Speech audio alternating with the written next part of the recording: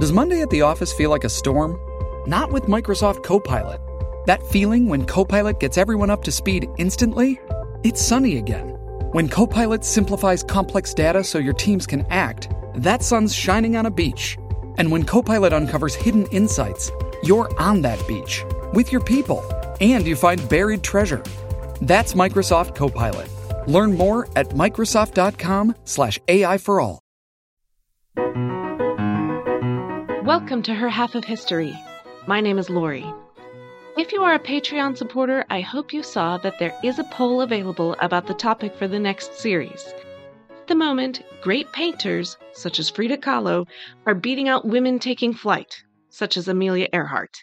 But the poll is still open, and we could still have a takeover by last queen of her country, such as Liliuokalani of Hawaii.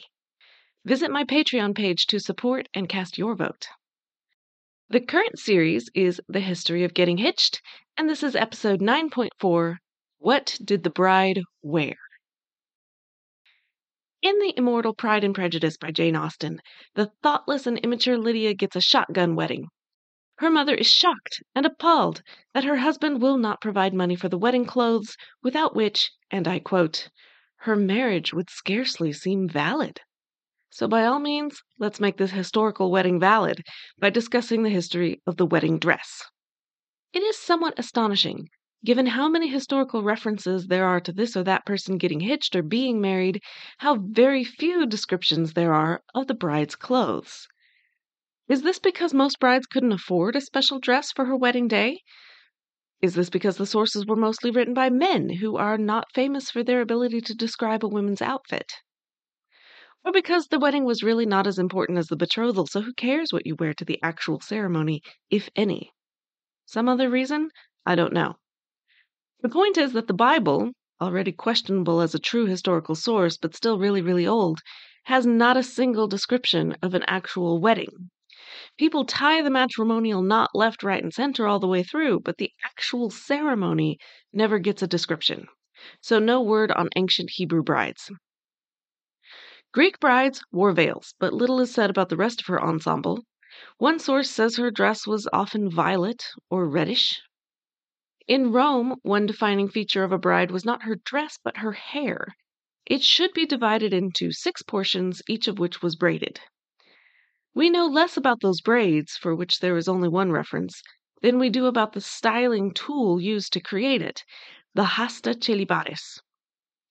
The word hasta means spear, which made me wonder just how big this thing was, but on further investigation, it's just a hairpin. There is a great deal of controversy over whether brides wore this hairstyle because the Vestal Virgins did it, or vice versa.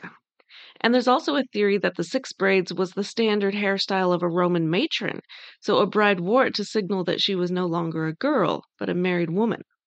All I know for sure is that Roman history covers about 1,000 years and quite a few ethnicities. I doubt that all brides did it, or did it for the same reasons. Certainly, not all the matrons depicted in surviving Roman art are wearing 6 braids. Roman brides also wore veils, but the controversy continues here. They are mentioned from the beginning to the end of Roman history, but the color? Ooh, tricky. The color word used by Pliny the Elder was luteum, and elsewhere he described an egg yolk as luteum, so many scholars say yellow. But other authors suggest pink or red, the same color as the bride's blushing cheeks, and still others suggest the color of lightning, which to modern eyes suggests white or even bluish white. Even if we leave aside the fact that egg yolks, lightning, and even blushes can vary in color, there is no reason to suppose that these veils did not also vary in color. The dress underneath the veil seems to be of much less interest. There's hardly anything written about that.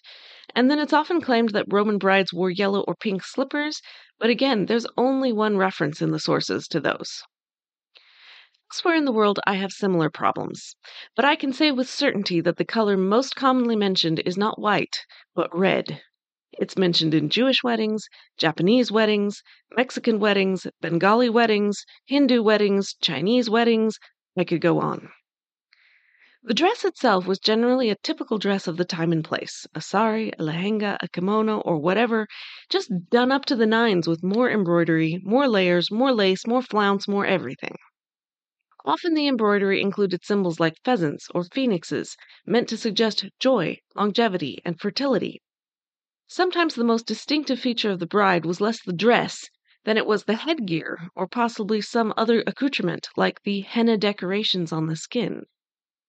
The origins of the now ubiquitous white wedding dress lie in the 18th century. Wedding dresses had always been in many colors, but in Europe of the 1700s, silver and white were fashionable. Catherine the Great was not yet known as great when she married Peter the Grand Duke of Russia in 1745. She wore a silver brocade dress embroidered with silver roses and a cloak of silver lace and the diamond crown of a Russian Grand Duchess. In 1766, Princess Sophia Magdalena of Denmark married Crown Prince Gustav of Sweden in a silver and silk dress that still exists in the Museum of Swedish Royal History in Stockholm. I'll place a link on the website because it's worth a gawking look. Even though most of the ornamentation was melted down in 1774 for reuse, it is still gorgeously decorated. But to modernize, the most obvious feature is the hips. They are enormous. She definitely had to turn sideways to get through the door, and there was enough room down there to hide not just a wallet, a phone, and a snack, but also a 7-course meal and a widescreen TV. Princess Charlotte married King George III of England in white trimmed with silver, but in Sir Joshua Reynolds' painting of the scene, the bride is not the only one in silver and white. Her bridesmaids and guests look rather similar to my eye. If you notice that I am describing only royal brides here, that is because sources on your ordinary bride are scarce, though I can say that Martha Custis wore yellow brocade when she married George Washington. Most brides just wore a nice dress, whether it was white, silver, or more likely some other color. A really blazing bright white would have to wait for synthetic dyes anyway, so we're talking more of an ivory white here. And there was no reason not to have a cape or mantle in a different color, like Marie Antoinette, who had a 33-foot-long cloak of purple velvet trimmed in ermine. Your finest dress might not even be the actual wedding dress. You might save the finest for your first public appearance as a wife, which, if you were of high rank, would mean when you were presented to the monarch, and if you were part of the teeming rabble, meant the party after the wedding. If you were in white, it wasn't because of the symbolism of purity and virginity and all that. It was white to demonstrate that you were rich and on top of the latest fads. The true wealth of the dress lay in the richness of the fabric, and no one, not even the queen herself, ever dreamed of wearing that rich fabric only once. You would certainly wear it again, whether at court, or for Sunday best, or for special evening occasions, possibly after you altered it to be more suitable. Up through the 18th century, we know about wedding dresses only if the wedding was painted or described in detail, or in the very rare case that the dress itself has survived, like Sophia Magdalena's. But starting in the early 19th century, we have fashion plates of bridal gowns. They show that gowns were often white, but not always, that veils existed, but not always, and that the dress itself was just a stylish dress of the time. That's why it was easy to wear again elsewhere, but also why the dress wouldn't last. When the wedding was over, it was worn again and made into other things until it wore out, just like any other article of clothing. The wedding of the 19th century occurred on February 10th, 1840. The groom's name was Albert, but the bride was Her Majesty the Queen Regnant of the United Kingdom. I seem to mention them in almost every episode in this series. Queen Victoria chose a white silk court dress with white lace and a white satin train. She did not trim it with silver or gold or any other color. She was not the first to do so, but white was by no means a foregone conclusion. She wanted to be married as a woman, not a head of state, so she rejected the crimson robe of state. On her head she had a wreath of orange blossoms with a lace veil from the back of her head. That lace, by the way, was no trivial affair. Victoria commissioned it from a town called Honiton in southwest England, known for its lace-making. Lace-makers were already under pressure from improved machinery, but Victoria's wedding kept 200 women employed for 9 months. Or 400 workers for 3 months, according to another source. Shall we just say a whole lot of people and time? Lace was as expensive and coveted as fine jewelry. Far from locking it up for preservation afterwards, Victoria continued to wear her lace for the rest of her life, up to and including her burial. Victoria's wedding dress was widely publicized, and since pretty much every young woman in or near the British Empire wished they were her, there was a mad rush to copy all her choices. White was now firmly entrenched as a wedding color. In 1849, Godey's Lady's Book was able to write that custom has decided from the earliest ages that tint white is the most fitting hue, whatever may be the material. It is an emblem of the purity and innocence of girlhood and the unsullied heart she now yields to the chosen one. Which was false on every account, but lots of brides read and no doubt believed it. Even so, there were a couple of reasons why the colored wedding dress survived. First, there were still plenty of brides who couldn't afford not to be practical. They wore the nicest dress they had, or could see themselves reusing. If white is now symbolic rather than just fashionable, then it didn't work for some brides. A woman getting married for the second or third time obviously couldn't pretend to be an innocent virgin. Even some first-time brides considered themselves too old for the symbolism of white. Harriet Joyce, an English lady's maid, married for the first time at age 35. She wore purple. But a good marriage was still most women's primary goal, and girls were indoctrinated young on how it would look. Dolls had been popular for millennia, but now some of them were recognizably dressed as brides because the white dress was symbolic. Up until this point, no bride of any socioeconomic status was visiting a bridal store to try on various dresses. There were no ready-made dresses of any type, and certainly not wedding dresses. The prospective bride would visit her local dry goods store to buy fabric, lace, ribbons, and other notions. She then took it all to a dressmaker who would transform it into the gown of her dreams. Dressmakers were almost all small, female-owned businesses because it was a good option for a single or widowed woman who had to support herself. By modern standards, the labor required to turn that rich fabric into a dress was seriously undervalued. In 1724, when Lady Jemima Gray got married in white and silver silk, the silk cost her £45. The poor overworked dressmaker got 16 shillings, or less than £1. Jemima also spent a whopping £131 on lace. Admittedly, that was for the whole wedding, not just the dress, but still. The point is, you weren't going to get rich on dressmaking, but you could get by. See episode 4.9 on Elizabeth Keckley for the story of a former slave who did exactly that. The arrival of factory-produced ready-made dresses was a gift to consumers who could now afford more and get it quicker, starting in the 1880s. But it was not an overnight sensation because 19th century styles were all tightly fitted. Good luck finding something that hugs your curves appropriately, as many of us 21st century shoppers still know today. You couldn't even try it on in advance because we're usually talking mail order here. But by the 20th century, styles were looser and ready-made was better. By 1911, you could buy your dress from a big, male-owned department store rather than a small, female-owned dressmaking shop. So you're happy if you're a bride.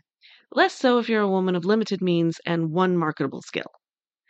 Comparatively cheap ready-made dresses meant that the white wedding dress was now in reach for masses of women who would never have chosen anything so impractical before. There were even hints that in the modern, wealthy era, wedding dresses might become something you only wore once, and then kept for an heirloom.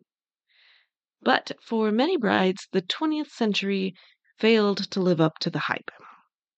Times were hard in World War I, and then hard again during the Depression. A fabulous dress just wasn't in the budget for large numbers of brides. During World War I, most brides just wore their best day dress, end of story. After the war, clothes in general got even looser, neater, more athletic, more practical. Wedding dresses followed suit, with some going knee-length. After the stock market crash, white satin was more practical than you might think, because it could be dyed a different color afterwards. And that ridiculous train? It could become an evening coat.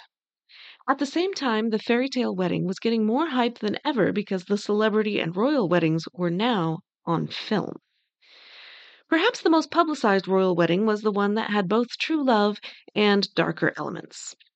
When England's King Edward VIII decided to marry Wallis Simpson, a twice-divorced American, he said, I have found it impossible to carry the heavy burden of responsibility and to discharge my duties as king as I would wish to, without the help and support of the woman I love.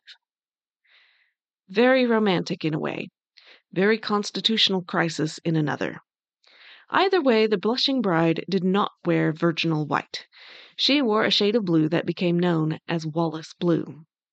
Movies played a role too. Very shortly after Gone with the Wind came out in 1940, you could buy a copy of Scarlett O'Hara's first wedding dress for $85. The fact that Scarlett got married out of spite and was a widow within weeks did not seem to deter anyone. Meanwhile, we were into World War II.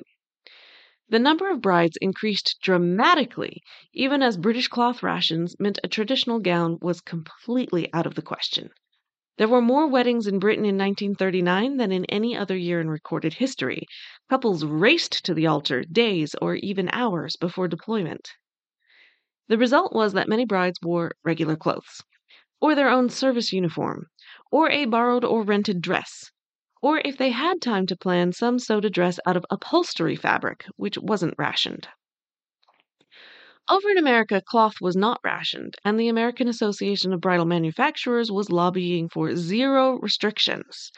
Not for any crass commercial reasons, no, of course not, but because a traditional wedding was so important to keeping up morale. Of course that was the reason. This is what our brave boys were fighting for, after all: family, tradition, and the American way of life. Even so, many wartime American brides did without the special dress, because the wedding was moved up or back or whatever based on an uncertain deployment date. By far the most meaningful war dresses I came across were the several references to brides who made their own dress out of the nylon parachute that had saved their fiancés, sometimes negotiating around bullet holes as they worked. And I have to say, the picture I've seen made a gorgeous dress. I would never have guessed that it was recycled fabric. The end of the war did not mean an immediate return to a time of plenty. In Britain, the rationing went on as they struggled to rebuild both their own country and the enemy's country, too. When the Princess Elizabeth got engaged in 1947, 2 years after victory was declared, women from all over the UK sent her their cloth ration cards as a wedding present, so she would have enough for the dress they thought she should have. For context, 11 coupons were needed for just an ordinary dress. The number of coupons you got varied during the course of the war, but at its lowest point, each adult was getting only 3 coupons per month. And you had to have both coupons and the money, so you can see the hurdles a blushing bride faced.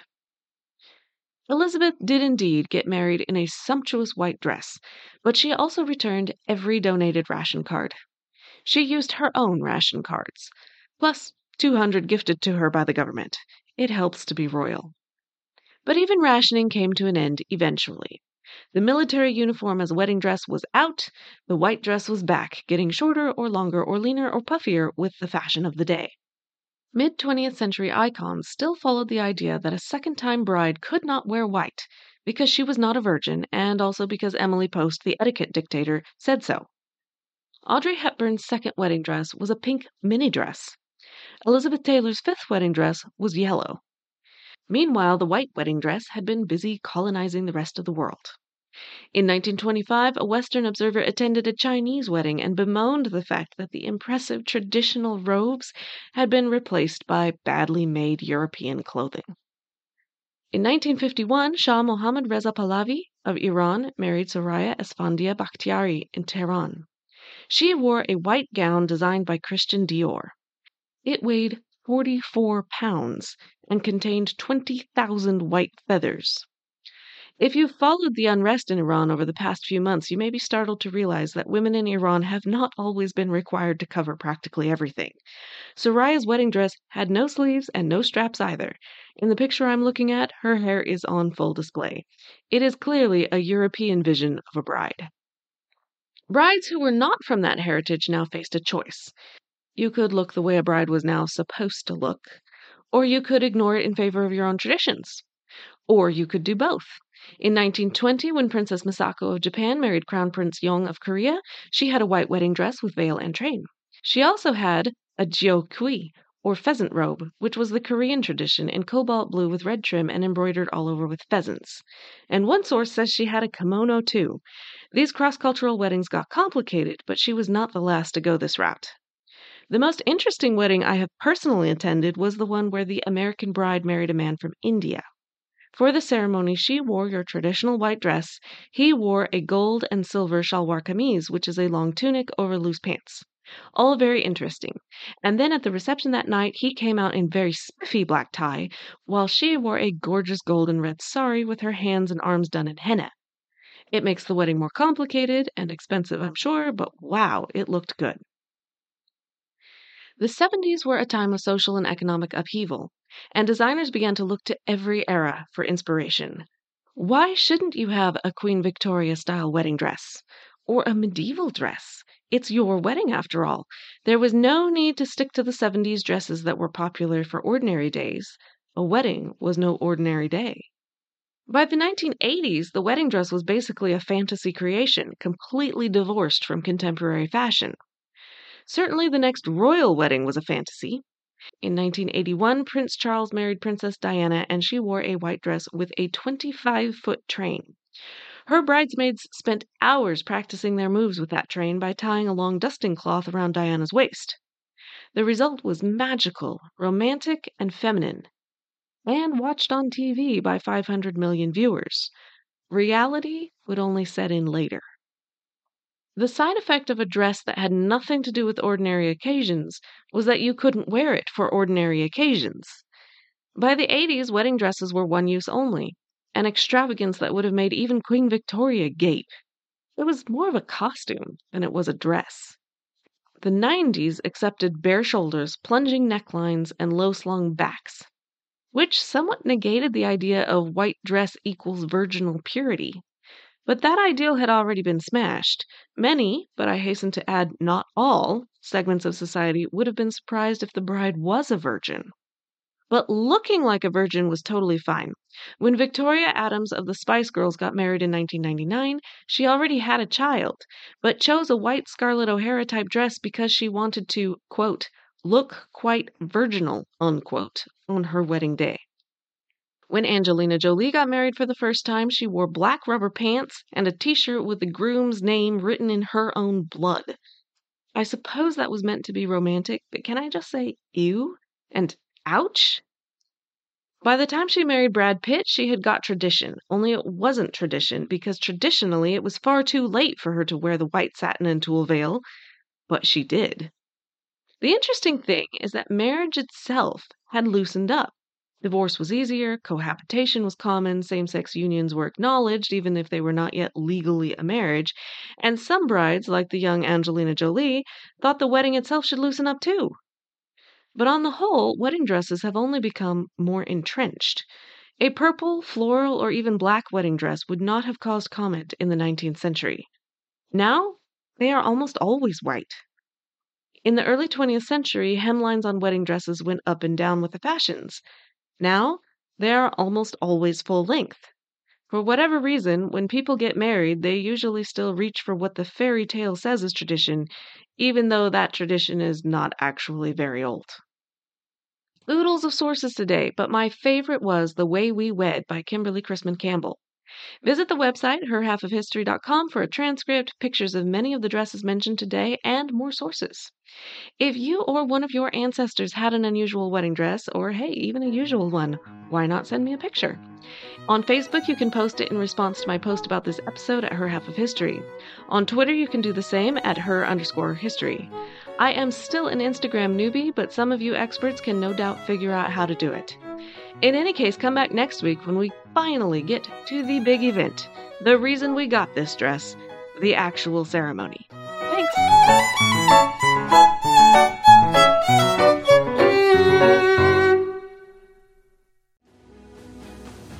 I'm Ken Harbaugh, host of the new Medal of Honor podcast from Evergreen Podcasts, brought to you in partnership with the National Medal of Honor Museum.